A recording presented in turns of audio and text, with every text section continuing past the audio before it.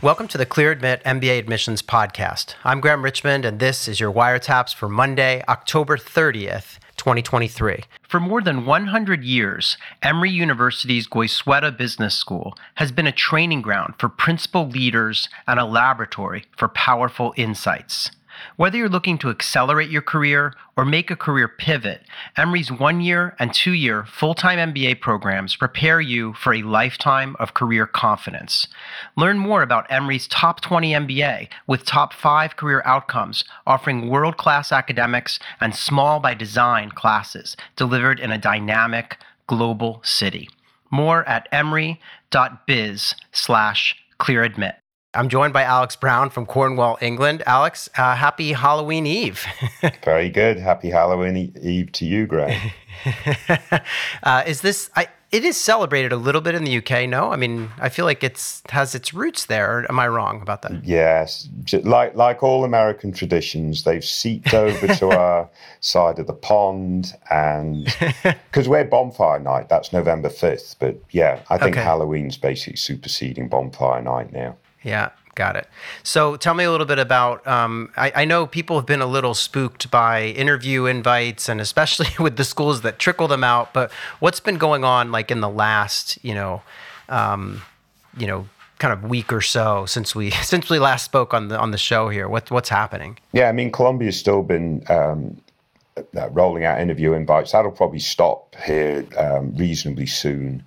But yeah, Anderson is a school that's released quite a few interview invites. More recently, McDonough, Goizueta, Haas. The big player is Wharton. Wharton sort of released all its interview invites for round one. Yeah. Last week, the one I'm not sure about yet, as we're recording on Thursday, is Sloan. Yeah. So Sloan will either have released them the back end of last week, after this recording, or for sure this upcoming week. Okay. They're the last big school that needs to get their interview invites rolling. Yeah, and I think we're going to talk about this. We have a webinar for Clear Admit registered users this Wednesday at noon Eastern, and I think we're going to talk a little bit about how, the data that you gather as an applicant via these interview invitations or rejection letters is really useful as you plot out kind of a potential round 2 strategy. So we'll get into that if people want to join us. You can sign up on our website for that, by the way. But yeah, on the one hand, it is kind of nerve-wracking, but on the other hand, quite useful to get some of this feedback. If you manage to get an interview here and there, but not at a couple of other schools, it's giving you information on maybe the competitiveness of your candidacy. So quite useful. Yeah, absolutely. The other thing I should mention is that we have 2 more events coming up. So obviously this Wednesday is the Clear Admit Plus webinar, which you and I will host. Then next Wednesday, November 8th, and the following Wednesday, November 15th, again, both at noon Eastern, we're doing these deferred enrollment panels. So the first one on November 8th is going to include Chicago Booth, Harvard Business School, Darden at Virginia, Wharton, and Stanford. So that's going to be 5 schools, and we're going to talk all about their deferred enrollment program. So if you are a younger listener to the podcast, someone still in college, or know anyone who fits that description, this is like must-attend stuff because you're going to learn all about how these programs work, what the schools are looking for, and those deadlines kind of come up quickly too in the spring for most of these programs. So a good chance to get a head start there. And then the following week, we're also sitting down with, it's Columbia, Yale, Berkeley, and Carnegie Mellon Tepper. So a lot of stuff about deferred enrollment. You can sign up by going to bit.ly/DE Clear Admit, and that's all lowercase, all one word. There you go, Alex. So those will be fun. Yeah, great events. Especially, obviously geared to those in college, university. But this is a trend that business schools are going after. They really want to compete with the stars graduating university who are considering thinking about directly going into a master's program. Obviously, the deferred admission isn't going directly into an MBA, but it gets the top MBA programs in front of those candidates and gets them thinking about that opportunity. Yeah, I would have loved that as an undergrad to like lock in my spot, go work for a couple of years, and know that it was waiting for me instead of all the all the stress of applying while working and everything. So over on the website, Alex, we did a couple of admissions tips or kind of info pieces that I wanted to share. One is we have this great thing about how to impress during a video interview. Obviously, there's a written article as well as a video from our Admissions Academy series that you can watch on that stuff. We also, Lauren on our team, published this round 2 deadlines chart.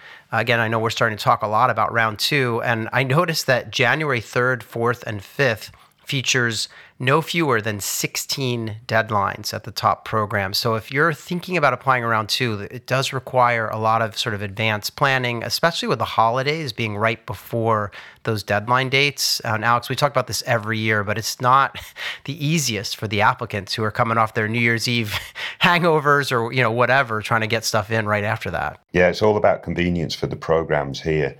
I guarantee one program that's not got a round 2 deadline on those 3 days will be Sloan. Yeah, they always say. But yeah, it's tough on the candidate. There's no doubt about that. Yeah, so it requires some planning. The other thing we did is we ran 2 more pieces in our sustainability series, which has been a real rousing success. So we connected with Duke, Fuqua, and Yale SOM.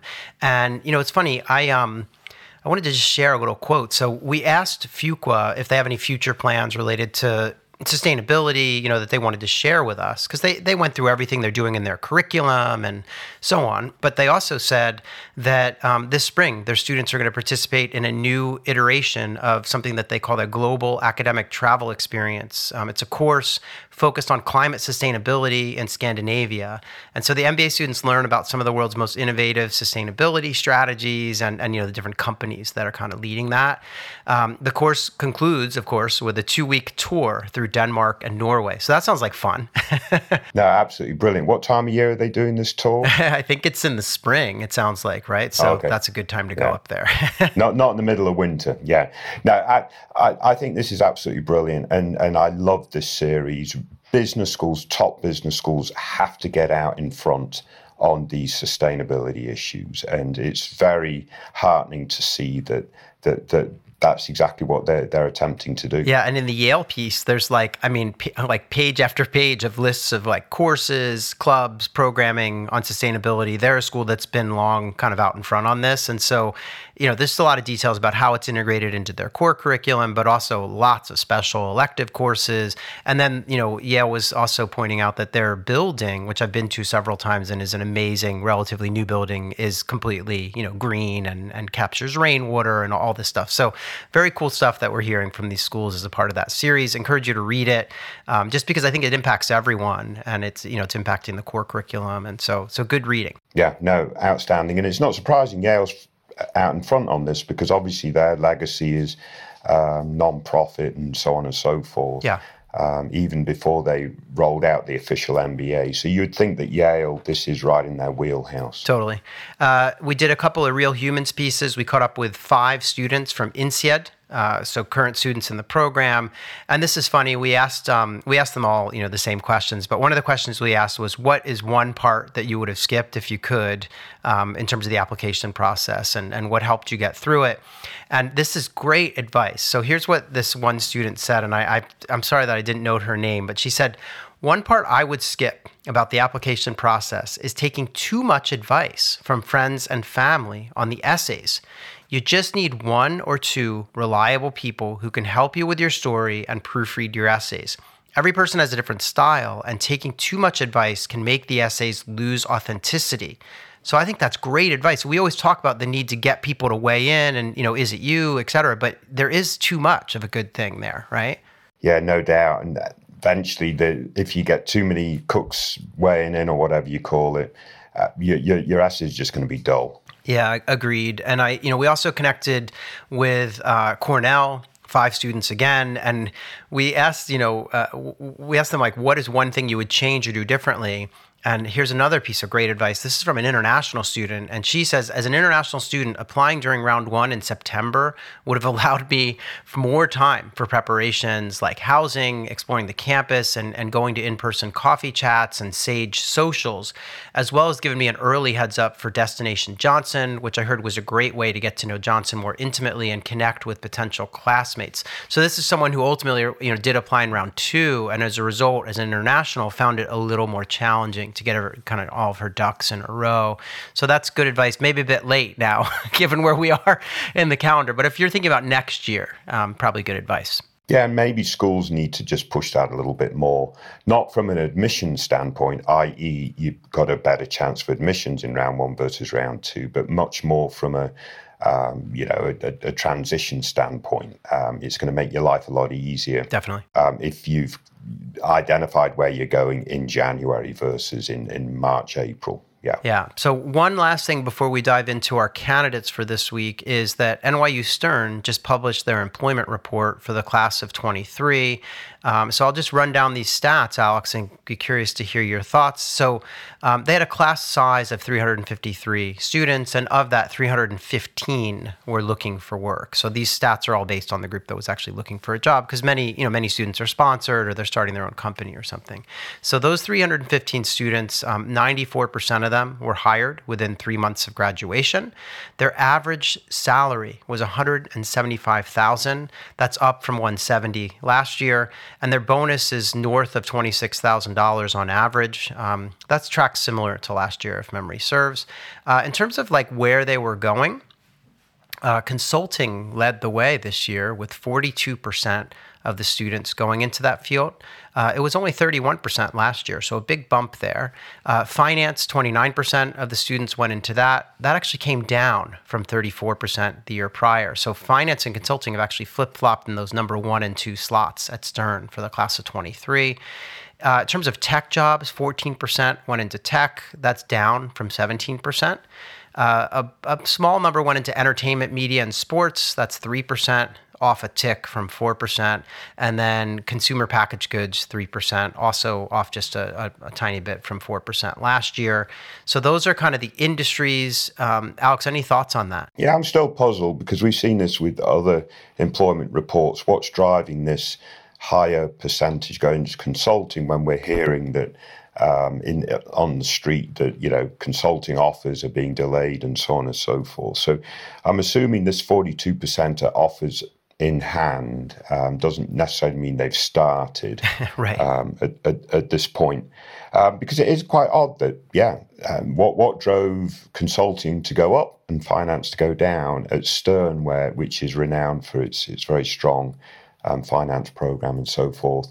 Obviously, its location, New York City, is really attractive to those wanting to work on Wall Street, etc.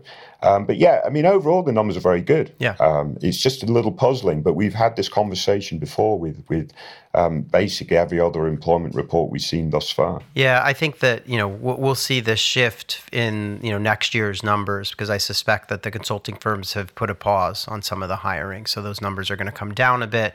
But for now, schools continue to ride that wave of consulting hiring. Yeah. The last thing I wanted to share was just the kind of geographic, numbers for Stern. So 78% of the graduating class who were looking for work landed in the Northeast. That's actually down a little bit from 82% last year. 9% went to the West Coast. That's up a tick. It was 6% last year. 4% went to the Mid-Atlantic. That's unchanged. 3% international and 3% to the Midwest, and both of those numbers are unchanged. So NYU Stern still showing a really strong kind of hold in that Northeast region. You could throw in the Mid-Atlantic too, and you're pretty much up above 80% with those, numbers. So obviously great network, and it's in New York. There's just so many jobs in New York, so it makes sense to me. Yeah, it makes perfect sense. If you want to work in New York City after your MBA, Stern has to be high up on your list. Totally. Yeah.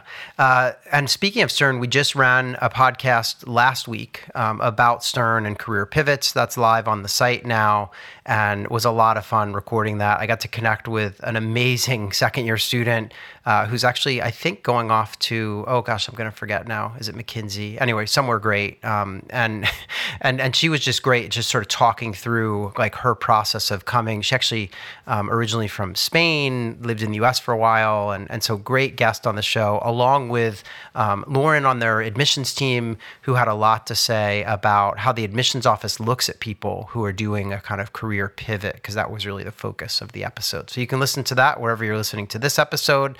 As always, please reach out to Alex and I by writing to info@clearadmit.com. Use the subject line Wire Taps, and we will write you back. Alex, anything else before we get into our candidates for this week? Now let's kick on. All right, so this is Wire Taps candidate number 1. Our first candidate this week has 6 schools on the target list, and those schools are Dartmouth, Duke, Michigan, Kellogg, Wharton, and Darden. They want to start school this coming fall, 2024. They have been working in consumer packaged goods prior to business school, and they're thinking about consulting afterwards, and they have BCG and McKinsey on the list. Their GRE is an amazing 331. Their GPA is a 3.35. They've got 7.5 years of work experience. They're located in the USA, and they mention in their notes that they've had 4 promotions in 7 years in sales roles at a Fortune 500 consumer packaged goods company. They currently have 1 direct report in their role.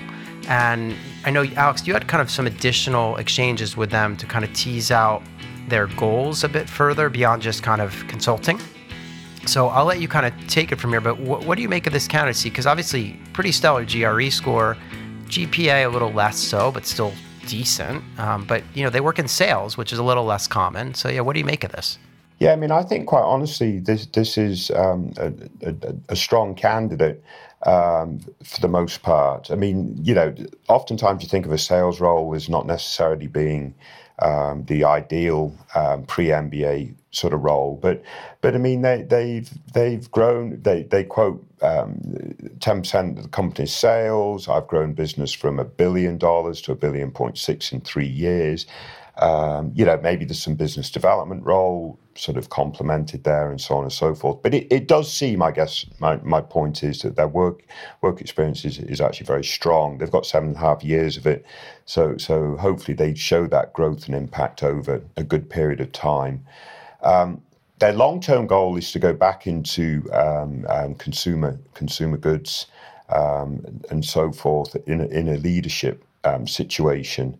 The idea of going into consulting for a period of time is sort of to provide some sort of optionality, some sort of broader experience, then bring back to their longer term career. So I kind of understand that. I know we talked a little bit before coming on air, whether given the climate for consulting firms, whether that's really the best short-term goal for them.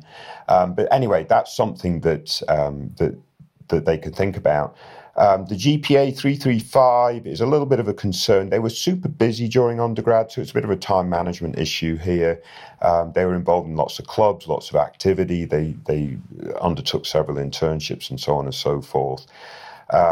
Obviously, the 331 really helps in that regard. So they're obviously very smart. The other interesting thing about this candidate, Graham, is that they've already applied to all these schools in round 1. They were denied an interview at Wharton, have interview invites at all the other schools, but I'm looking at those schools, and mostly I think they're schools that offer interviews. I agree. To candidates. So you've got the likes of Tuck and Kellogg and so on and so forth. So I'm not sure how much signal value that they can yield from their success or so far, other than obviously Wharton said no, but it has to make them start thinking about a round 2 strategy. So, for instance, Graham, let's say they were successful with their interviews and they got admits across the board. What would that suggest they should do in round 2? And then conversely, let's say they got the interviews but didn't gain any admissions. What should that say about their round 2 strategy? Because obviously they can they can adapt their round 2 strategy based on their successes in round 1. Yeah, so if they're running the table, that would lead me to think that maybe the Wharton reject is kind of an aberration, or that they might want to look at some other kind of M7 schools. Yeah. If the other scenario occurs and they don't get in anywhere, then the first thing I would want to do is kind of really reflect on their application strategy, because it doesn't make sense to me that they would get rejected at all, these schools, given at least given the raw ingredients that we see here. Yeah. I mean, I will say their current extracurriculars sound a bit light, but they were really active in college. And so I think hopefully the admissions team would be able to recognize that, yeah, this person, when they're in an academic community, is going to really take the bull by the horns and get involved. Hopefully not to the detriment of their academic performance. But in any event, yeah. So I think it really depends on what happens. I do want to ask you this question, like, given that our discussions with career services officers and, some people who are in the consulting industry suggest that hiring is starting to really tighten up. Do you think there's any risk in having a kind of MBB goal set, especially when you're a candidate that could probably make a pivot out of sales and into like strategy or marketing at a CPG without even going, to a consulting firm first? Like, do you think this candidate would benefit from having slightly different goals, or you think it's fine to just sail through the process with the kind of usual MBB plan? Yeah, I mean, I think on the very slim margin, I get your point.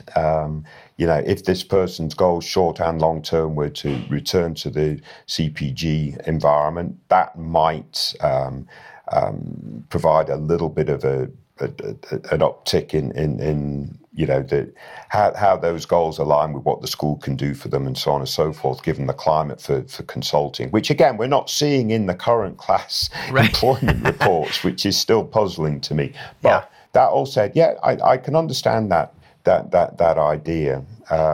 But at the end of the day, if they don't get admissions to the schools they've already targeted, I don't think it's because they use consulting necessarily as their short-term goal. So I wouldn't think it's that as big of an issue.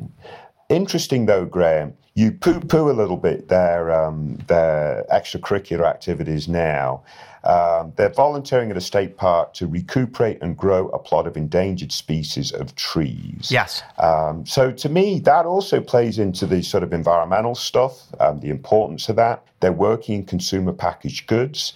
Are they looking in the longer term to figure out how to make that a much more sustainable industry and so forth? Because consumer packaged goods obviously is a huge impact on climate change and so on and so forth. Yeah. So there might be a nice, interesting tie there that they're working on for their profile. And maybe the reason why this is their volunteer activity is because it's actually something they're particularly passionate about, which, if it is the case, I actually quite like it. Yeah, so you're raising a great point. So like maybe this person is active at work with respect to, thinking through the sustainable, practices that their CPG company could be deploying. Plus they're doing this, as you say, this outside activity. I just felt like if that's the only activity they have, and maybe they have others that they don't really think meet the threshold. For instance, like, maybe they do other activities that are more for fun or exercise or, whatever. So maybe they are a more well-rounded candidate than they appear. But I agree. What a great way to weave these things together if possible. Yeah. We'll see. They have a lot of work experience, and I'm hoping that they had someone read through their file and just to sort of make sure that they're taking the right approach, because that Wharton no interview is not a great sign to me. I mean, they have the numbers line up and kind of interesting work experience, plenty of it. So I'm a little worried about that, but we'll see how it all kind of unfolds from here, I guess. Yeah. And they do have an interview obviously at Kellogg, which is another M7, but again, Kellogg tries to interview everybody. Yeah. But hopefully they're successful there. But I do think they need to think about, even now, around 2 strategy. Agreed. And start looking at potentially 1 or 2 other M7 programs outside of potentially Harvard, Stanford, because they'd be on a par with Wharton and so forth. But maybe the likes of Sloan or Booth or Columbia or whatever it might be. Yeah. And 1 or 2 other top 16 programs. And start that process as they're interviewing for these programs, and hopefully they'll have some great opportunity. Yeah, agreed. All right, well, they should keep us posted if possible on their Apply Wire post.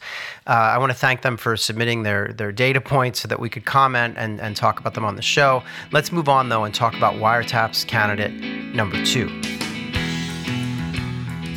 So our second candidate this week has 8 schools on the target list, and they are Berkeley, Columbia, Kellogg, NYU, Chicago, Washington Foster, USC Marshall, and UVA Darden.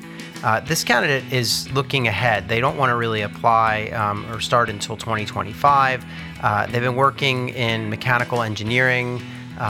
They actually just graduated from undergrad, so they've just kind of embarked on their career, and they're hoping to apply or matriculate, I guess, with 2 years and change of work experience. So they're thinking about either consulting or tech for their post-MBA plans. So as a result, they've got the likes of Accenture, Bain, Deloitte, BCG, KPMG, all the usual suspects, as well as a handful of tech companies like Apple, Facebook, Google, IBM, Microsoft, and so on.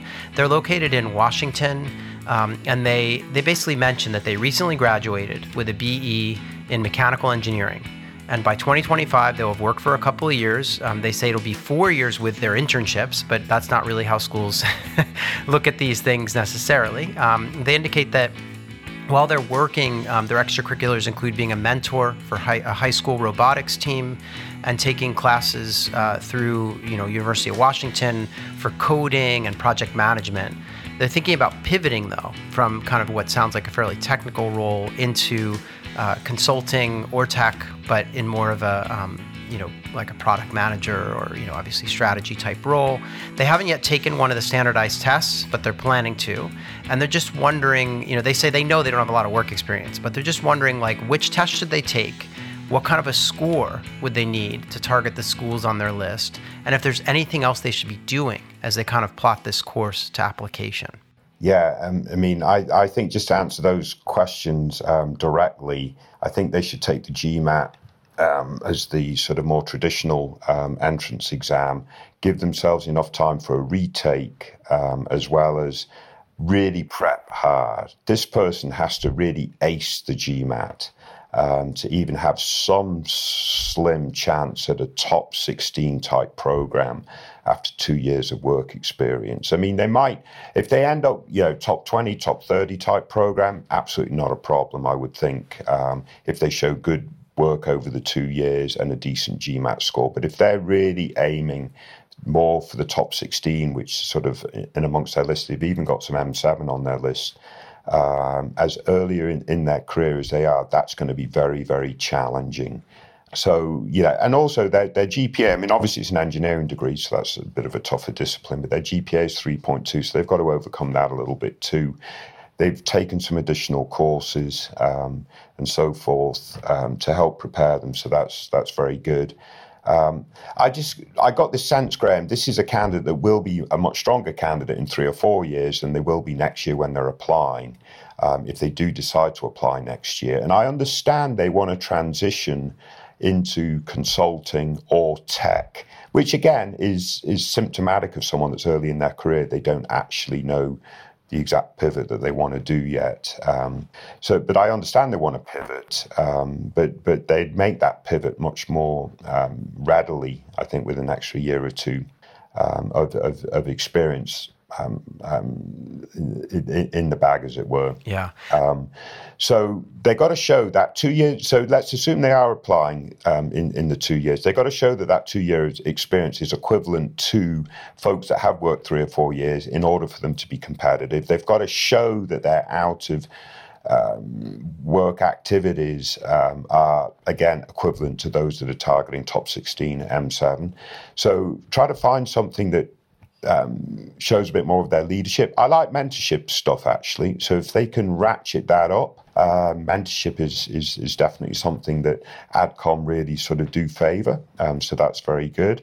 So focus on that. Really focus on tough projects and assignments at work to show that you're a real, go-getter, innovator, or whatever it might be. Ace the GMAT, and then take a flyer. And if they're not successful next season, they can come back as a reapplicant in the following season or whatever at schools that they want to do their MBA program at. But I just worry right now, next season, they won't get their best options. Yeah, I tend to agree. And I failed to mention, thanks for mentioning their GPA was a 3.2. It's a bit lower than, the average GPA at most of their target schools. And so that, as you said, puts a lot of pressure on them to get a high test score. But even with that high test score, they're going to be younger. And so, one of the things I think is that they need clarity around their goals. This is like, as you said, it's a common symptom of a younger candidate to be like, well, consulting or maybe tech product management, I don't know. So they're going to need to just like pick something. And, obviously that's up to them, but I would encourage them to just go for it, and sort of hone in on exactly what they'd want to do.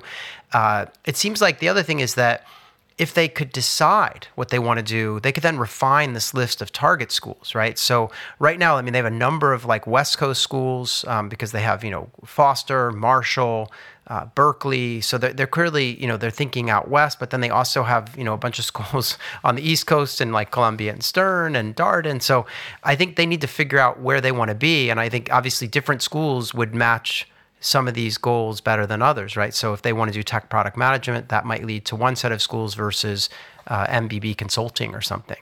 So just food for thought on their end. But what I would say is, like you said, take the test, plan on potentially having to take it twice. I agree, GMAT's probably the way to go. The new test that's available now or in the couple of days here is shorter, should be, fairly straightforward to prep for. I know, GMAT has already issued a lot of prep materials. So get going on that, get the test out of the way, and then they can think about, if the score comes in where they want, they can think about whether they want to apply this, next year or even wait, as you say, and continue to get that work experience. I do know where they're coming from. Like they're working as a mechanical engineer and they're already, it sounds like, wanting to have that kind of more strategic or managerial focus that you would get from an MBA. So I understand, the engineer wanting to kind of pivot over to the business side of the house, but they're going to need to really ace that test if they want to do it quickly. Yeah. No, I completely understand what they're doing. I just think that their opportunities in 2 or 3 years' time might be greater than they are in a year's time. Yeah. But at the end of the day, apply next season, try, take on board some of the things that we're talking about. And again, if they're not successful, it's not the end of the road. Yeah, exactly. Things will potentially continue to improve. Yeah.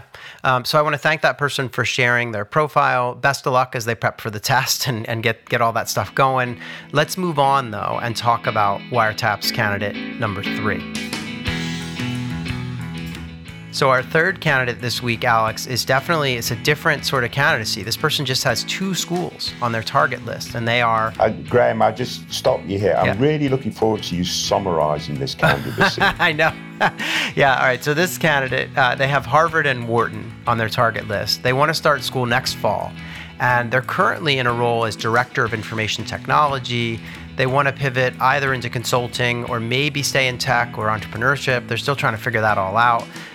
They mentioned McKinsey as a potential landing place. Their GPA is a 3.97. They have 4 years of work experience, and they're located in Philadelphia.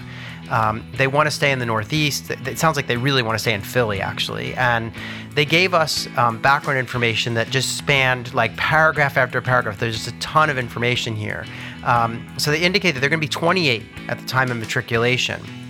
But this is not a straightforward, like I finished college, work for 4 years, go to business school. They actually went to community college, did some work while they were doing community college. Then they got a 4-year degree, again, which they're still finishing, I believe. They're almost done with it, it sounds like. And they're, just kind of been working full time while doing all their education. And that's because they're first generation immigrant from what they describe as an economically and democratically challenged country in South America. And so they are, the first in their family to kind of get a college degree. They're actually graduating this coming spring, so they're finishing their undergrad, again, while working full time. They took a practice test on the GRE and, didn't do as well as they'd wanted, so they're still kind of working. They're trying to get up, above, like, let's say 325. So that's still kind of in process. Work experience wise, though, they're director of information technology for a couple of years now at a medium-sized firm. They also worked as an information technology engineer for a year prior to that in the education sector, and they did field technician work. I mean, one of the things that's fascinating to me as well is while they were in school and kind of working, sounds like maybe while they were at community college, they did a lot of other jobs too. So they worked at a car wash, in restaurants, painting, doing construction, computer repairs. So this is someone who has a lot of life experience. And I personally find that like really valuable, I know. And I think admissions, officers agree. I mean, obviously it's great that they have their kind of more traditional work as a, director of information technology, but I think some of these other roles that they've had to hold over the years are going to be valuable too. They do a ton extracurricularly. I mean, they're a firefighter. They play in a soccer league. They also play in a covers band. I mean, they have a lot going on, but they really only want to go to Wharton, and they say that here. I mean, they're going to apply to Harvard too, but they mentioned that they're from Philly. They kind of grew up there. They want to stay there. So, Alex, I'm going to stop there because there's just a ton more to share, but pretty unique candidate. And I think, one of the problems we have here is just that we don't know the test score yet. Yeah. And the GPA is fantastic, but, they haven't graduated yet, but they will by the time they matriculate. So, yeah, what do you make of this? Yeah, I mean, I think a really interesting candidate. You make such a super point about their lived experience. I think that'll play really well in admissions. Yeah. So they shouldn't be afraid to really talk about some of this stuff. It's unorthodox for top tier MBA program candidates. But the nice thing about this candidate is that they also have a really good, strong set of technology experience. Right. The director of information technology. So their equivalency in their professional experience, I think, is right there with folks that are applying to leading business programs. So I think that's really good. It's going to be challenging for them to get their story told succinctly and told well, because they've got to really show that they have had that impact. Yeah. Despite the fact that they don't yet have a college degree. Right. Because, I'm not saying that admissions readers are biased, but if they're looking at someone that's still graduating, they're going to be like, well, is this professional experience really up to par? How did they get these roles without having an undergraduate degree, and so on and so forth? So they'll face that as a bit of a challenge. They're a first-generation immigrant. I love the idea that it's from democratically and economically challenged South America. I'm not sure which country that excludes. I mean, Venezuela comes to mind. I guess, Argentina. Yeah, I mean, there are a bunch. There are quite a few that fit that category, I guess was my point. Fair enough. So let's really hope that they come in with a very strong GRE score. Yeah. That's, in that mid 320s, 330. And I think if it gets close to that 330, they're going to be really hard to ignore. With again, this sort of really, really great tapestry of lived experience in conjunction with strong professional experience, despite the fact they haven't got an undergraduate degree, in conjunction with a myriad extracurricular activities, which sound really interesting too. Yeah. One question they asked was, should they ratchet that stuff up or do some different stuff? Please don't. Just do what you do what you're passionate about, and continue doing it. It just sounds really fascinating. They really want to go to Wharton, right? They're a huge. I think they love Philadelphia more than you, Graham. Which is definitely hard to find folks like that that are so passionate. But I mean, obviously, Philadelphia has meant so much to them as an individual, right? They grew up there. Their whole life experience is there. I'm not dismissing their plan that Wharton is their be-all and end-all, but I do think that they've got to be realistic, right? Get a couple more apps in to other M7 and top 16 if they know that getting an MBA degree is what they want to do and start this season. Only targeting Harvard and Wharton for the best candidates is a risky strategy. So there are plenty of other top MBA programs that can get them back to Philadelphia and do some amazing things in the future. Yeah. So I would really encourage them to broaden out their list of target schools whilst also really focusing very hard on getting an outstanding test score.